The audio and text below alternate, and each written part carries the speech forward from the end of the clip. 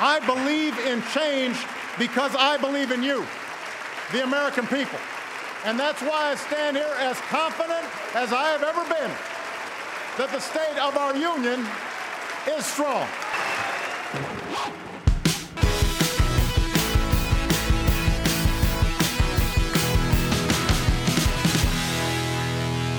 Hello and welcome to the Radio DePaul Podcast. I'm Derek Peters. Our theme this week is You Think You Know a Guy.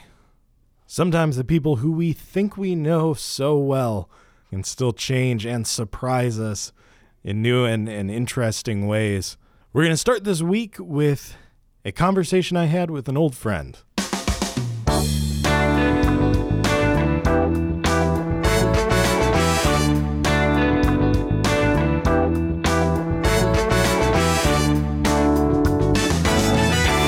Well, RJ, I've known you, I think, about as long as you can know somebody.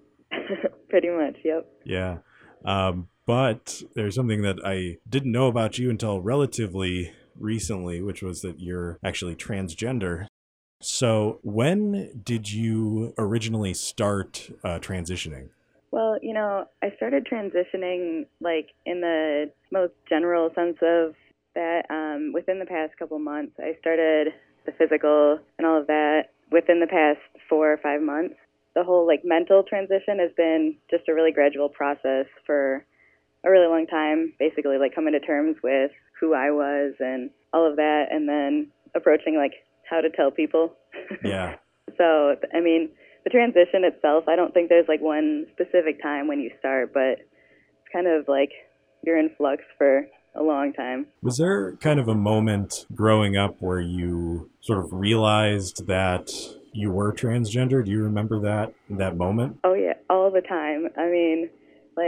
Playing with you and my brother and everything, and someone would be like, "Oh, you can't do that. That the boys are doing that." I'm like, "What are you talking about? I am one." But I just remember that. I hated being treated differently because I always saw myself as one of the guys. Right. Was there a point where you sort of realized that being transgender was a thing? What was the point where you sort of put a name to what you were feeling? Right. Well, growing up, we didn't really hear anything about it. It was very not mainstream. No one really talked about it, and if they did, it wasn't positive. And even so, it was usually I heard way more about trans women than I did ever trans men. So right. Honestly, when I went away to college is when I started hearing about all of this and starting to put together the pieces. And the more I learned about it, the more I'm like, oh my God, this is who I am. Yeah, because, we're not from a really small town. We're from a kind of a mid-sized suburb, but I don't really remember hearing that much about trans people growing up. Right. And when I did, it was definitely trans women, not trans men. Right. When did you start going by RJ? Well, I started going by RJ among closer friends probably 2, maybe 3 years ago. And it started as a joke because my dad, when I cut all my hair off in high school, used to joke around and call me Reggie instead of Regina. So someone along the line, there were little kids involved, and someone was saying Reggie, and the little kids are like, RJ, RJ. So it just stuck. Wow. So, that's where that came from. What was the process like when you were getting ready to start telling people? I assume it was probably a gradual process, right? Right. So who did you start with, and what was the anxiety like going into that?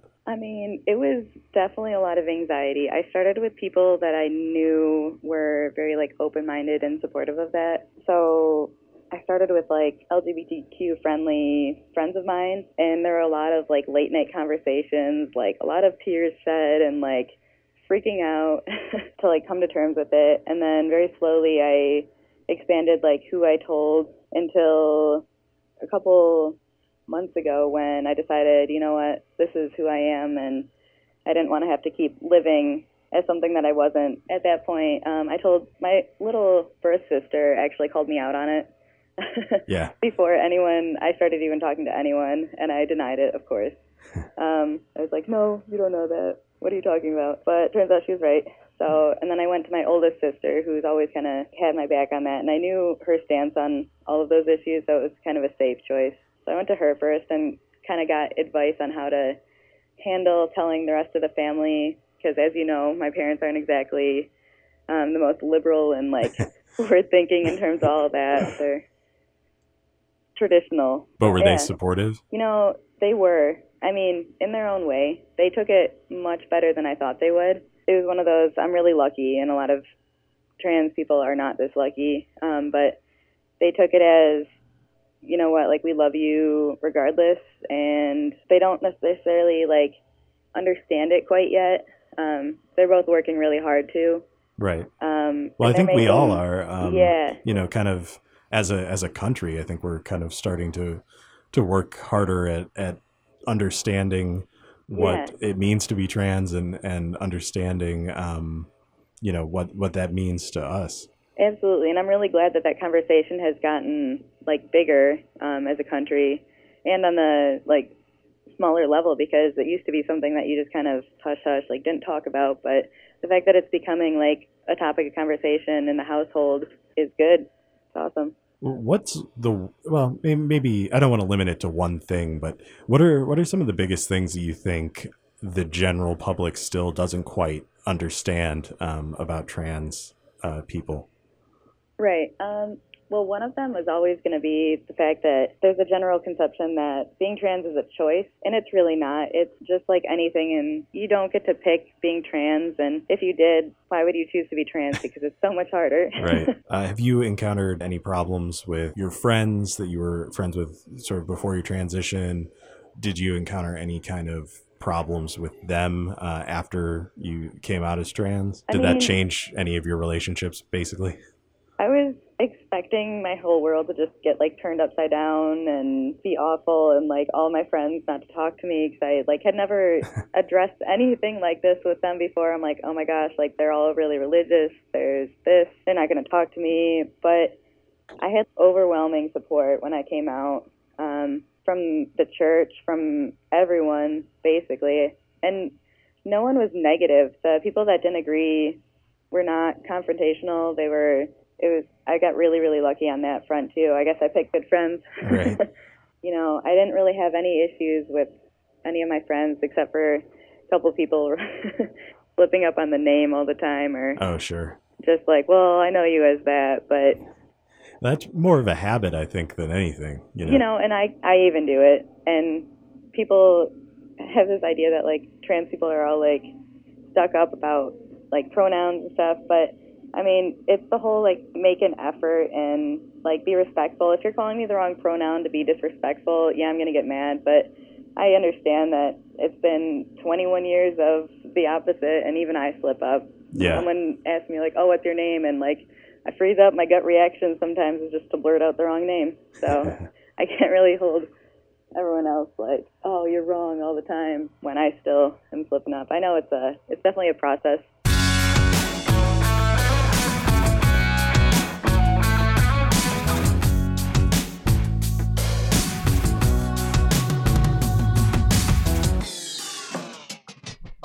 On Sunday, the news broke that recording legend David Bowie had passed away. Bowie was somebody who always kept us guessing with his various personas, his different musical styles. Here with a remembrance is Hannah Hoffman. It still feels very odd to discuss David Bowie in the past tense. As an artist, Bowie was always in the present, consistently pushing the boundaries of creative expression in his music, his acting, and his rock and roll performance. He constantly reinvented himself as a way to explore new musical territories, giving us Ziggy Stardust, the Thin White Duke, and now in Black Star, a modern-day Lazarus. Throughout his long and always interesting career, Bowie gave many of us kooks the freedom to explore our own identities beyond those socially presented to us, because he did so every day. It seems very un-David Bowie, then, to dwell on the successes of the past and reminisce about one particular musical era. Beyond being a source of inspiration for many younger artists, Bowie was also a fearless champion of new talent, from Iggy Pop and Neu to Lorde and Arcade Fire. On May 20th, 1979, David Bowie was a guest DJ on BBC Radio 1. Listening to the show gave me more insight into Bowie as a person than I ever heard just by listening to his recorded music or watching his movies or live performances. It broke the fourth wall between pop superstar and passionate, geeked-out fan. Many selections on the playlist seem to be quintessentially David Bowie, including selections from Mark Bolan, The Velvet Underground, Talking Heads, Jeff Beck, Iggy Pop, and more. But there's also the unexpected. He discusses Danny Kaye's use of numbers in the song Inchworm, plays a selection from Nursery Suite, promotes Steve Forbert, a then unknown New York City songwriter, and plays It's Hard to Be a Saint in the City by Bruce Springsteen. When you listen to this show, you get the sense of the highly curated nature of Bowie's selections. But you also get the sense that he is having so much fun sitting behind the DJ booth playing these records. For the past 3 years, I've been a DJ here on Radio DePaul. As my final year winds down, I was going back and listening to some of my old shows. What I noticed was how I often apologized for playing a selection of music I was worried someone might think was strange, whether it was a piece of German krautrock, some prog rock from Emerson, Lake and Palmer, or a piece of Americana music. Today, it's so easy to get caught up in what's current, what's trendy, and what people might think of the music you love. For the longest time, I never played Americana music on my show. Even though it was the music I loved, I was worried what people might think of the selections. But listening to Bowie's show, he never apologizes for some of his more offbeat musical selections. It doesn't seem weird to go from Iggy Pop's TV Eye to Danny Kaye's Inchworm and Philip Glass's Einstein on the Beach. These are all songs and artists that Bowie loves, so why wouldn't he play them on his show? Throughout his life and his music, his art, his performance, Bowie never apologized for what some might have considered an offbeat step. He was always true to himself, to his art, and us fans followed him because we wanted to feel that same way. Bowie never stopped listening to what was happening around him. That is something we should all aspire to do.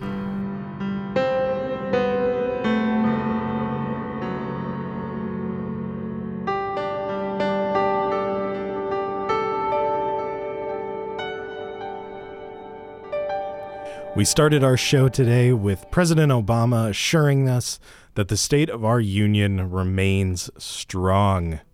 The other producers and I sat down to have a conversation about just the way that President Obama has kept us guessing throughout the years.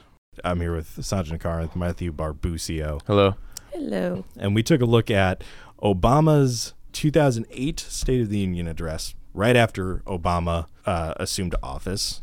He's a still dark-haired man at the time. Then we took a look at the 2011 State of the Union address, which was, of course, the one where he was gearing up for his re-election campaign. And then, of course, the most recent State of the Union address, his final State of the Union address on Tuesday, this past Tuesday. The spirit that has sustained this nation for more than 2 centuries lives on in you.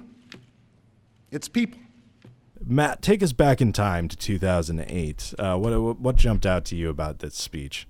What jumped out to me was he's really carrying through the theme of hope that was permeating his entire campaign. You know, that was kind of the face of Obama and then hope underneath it. And, you know, this was his first one, so he had no prior experience and no prior work to kind of speak on the progress of where he was at. He's also a very young senator at the time, too, so he's not a large body of political work. He still has a sense of humor. It was really surprising because of the lack of experience that he had. Yeah, and it's almost naive in a way because he keeps talking about bipartisan relations and how he's going to meet with them every month. This week, I'll be addressing a meeting of the House Republicans. I'd like to begin monthly meetings with both Democratic and Republican leadership. I know you can't wait. I really want to know if that still goes on every month because I'm pretty sure it doesn't. And it's a funny theme to carry through all 3 of the State of the Unions that we watched, once we go on to the ones that we're going to talk about next, you can see him kind of getting broken down. With their votes, they've determined that governing will now be a shared responsibility between parties. New laws will only pass with support from Democrats and Republicans. We will move forward together, or not at all, for the challenges we face are bigger than party and bigger than politics. Bipartisanship is definitely the through line, I think, through all three of these speeches. And it's really interesting to see the way that his tone and demeanor when he discusses bipartisanship has changed throughout the years. Right. You almost see it in his first one as like he's trying to be like the hero, and he's trying to be like, hey, I can unite these guys, and right. Well, I think it's possible. He was the candidate of charisma and hope, like right. Matt said. That was kind of his appeal, was that, hey, I am so charismatic as a leader that I can exactly bring everybody together. The weight of this crisis will not determine the destiny of this nation. The answers to our problems don't lie beyond our reach. They exist in our laboratories, in our universities, in our fields and our factories, in the imaginations of our entrepreneurs, and the pride of the hardest working people on earth. Moving to the 2011 address as well, gearing up for re-election, his big pitch continued to be trying to end bipartisanship. In the 2011 speech, he actually had the Congress sit with the people of the alternate party. So if you're a Republican, you had to sit next to a Democrat to try to It's pretty funny watching the video. Yeah, a visual impression of everybody. The senators seemed like they were having a lot of fun with it. Mm-hmm. But, it is funny to see like every other person giving a standing ovation during this speech. The health insurance law we passed last year will slow these rising costs, which is part of the reason that nonpartisan economists have said that repealing the health care law would add $250 billion to our deficit.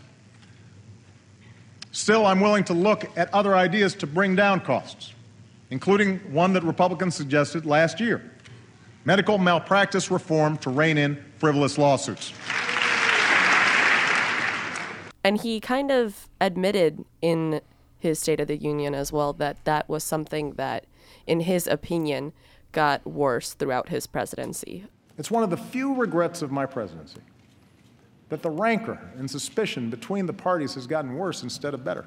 He said he wishes he could have mended that up, but at the same time, that's probably never going to happen. He also said that when he was talking about the Affordable Care Act, he was like, I don't think we're ever going to agree on this. So that's that. So it almost sounded like he just gave up. Well, and you also see that evidenced in like his executive orders recently. He's really dug into the executive order game late in his presidency to try to, get around that gridlocked Congress. Right. Another thing that pops up in all of these speeches is the economy. I know at least the 2008 speech and the 2011 speech were both very heavy on economics. That's the recession was very fresh on the minds of America at both 2008 and 2011. But it's kind of interesting to see the different ways he approaches the economic issues. Like in 2008, he seemed to be more, I guess, how would prioritizing. Yeah. Well, the entire speech was on the economy. Right. But there's definitely an upward trend how his presidency changed and how this country has changed from 8 years ago to now. And it's definitely, the economy has gotten a lot better. And you can see him dedicating less and less time to the economy because he's kind of been holding that down. Let me start with the economy and a basic fact. The United States of America, right now, has the strongest, most durable economy in the world.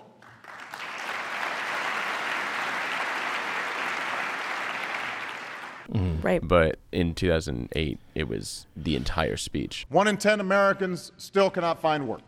Many businesses have shuttered. Home values have declined. Small towns and rural communities have been hit especially hard. And for those who'd already known poverty, life's become that much harder. Well, I know in 2016, in the State of the Union in 2016, he didn't dedicate much time to talking about the economy. And the time that he did dedicate was more talking about how far we've come in our economy. It was entitlements a little bit too. Yeah, he was kind of like he was really proud of how far he brought our economy. He was like, this is my prize. This is what I did. And he stated that right now, or since the past 7 years, he's opened up 14.1 million jobs.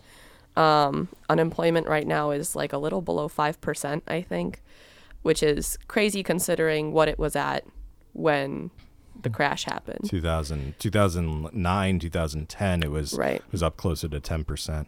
Yeah, it was interesting to see how little time he dedicated to it, and even the time that he did was more like, look what I did. And at one point he even said that we have at this point the strongest economy in the entire world, which is crazy to think because we've spent so many years now seeing that our economy sucks. With the sort of specter of China kind of hanging over us. Yeah, that was probably a really good note for him to leave off of, is kind of like, I told you I would fix this, and this is what I did. And you see him planting kind of the roots for that in 2011 with all of the talk that he gave on innovation, investment, in education as well, of the young people, and then kind of trying to push the American economy towards new technologies. He mentions kind of a strange bit of serendipity between the 2011 speech and the 2016 speech was he mentioned Sputnik in both and used sort of a Sputnik moment as a call to action for American innovation. He seems to really like Sputnik. Yeah. This is our generation's Sputnik moment. 2 years ago, I said that we needed to reach a level of research and development we haven't seen since the height of the space race. And in a few weeks, I will be sending a budget to Congress that helps us meet that goal.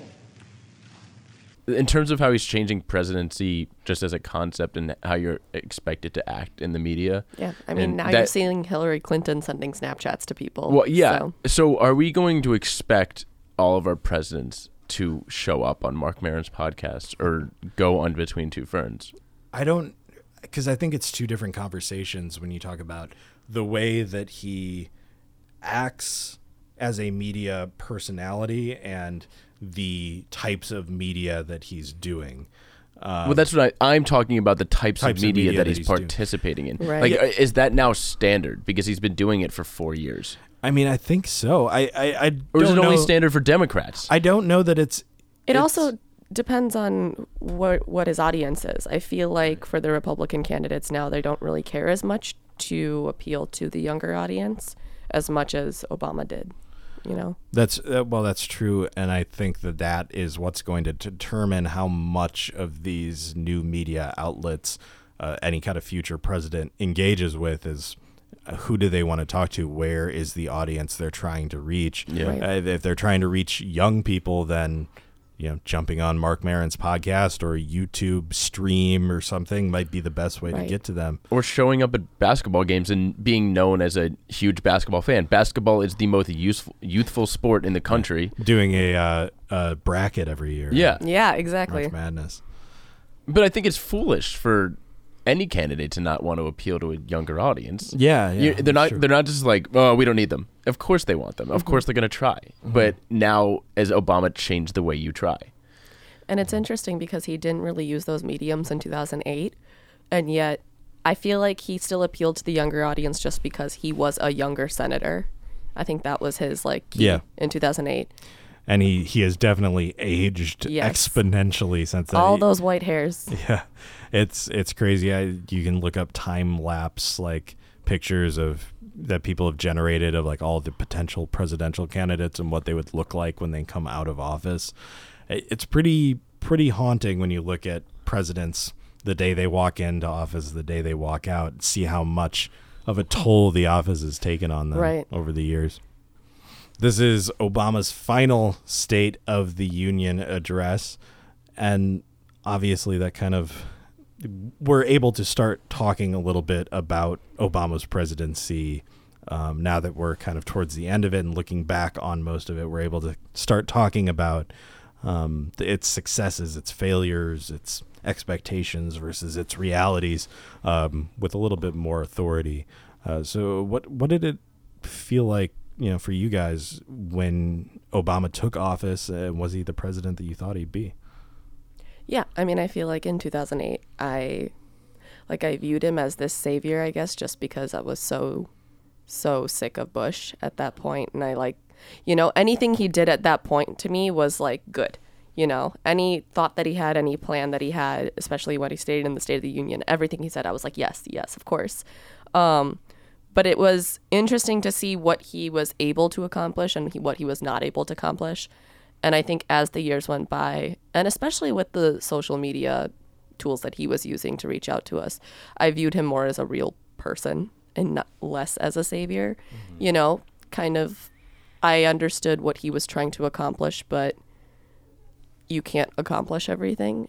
He was your savior, and I'm super jealous of you, Sandra, that you were politically conscious in middle school, because that was 2008, right? Yeah. I was in middle school. I didn't care at all. I mean, that was another thing to think about. Freshman year of high school. Yeah, that was another thing to think about because I didn't pay attention to his policies as much, right? So to me, as a ninth grader, I was just going into ninth grade when this happened. I'm not looking into his policies. I'm looking at this young senator who, in my eyes, is, I know my family is more liberal, so I'm like, oh, my family's liberal, this guy's liberal, we're all good here. Well, yeah, because I was going to ask if you thought that seeing him more as a real person is just kind of a function of you maturing as a person, having more awareness politically. I think that plays a big factor in it. I think now, when you start looking into his policies and you start looking, into what he was able to accomplish here, what he was able to accomplish or not accomplish abroad. And I think as I start to grow and develop my own political ideas, it helps to, kind of see how much I do agree with him.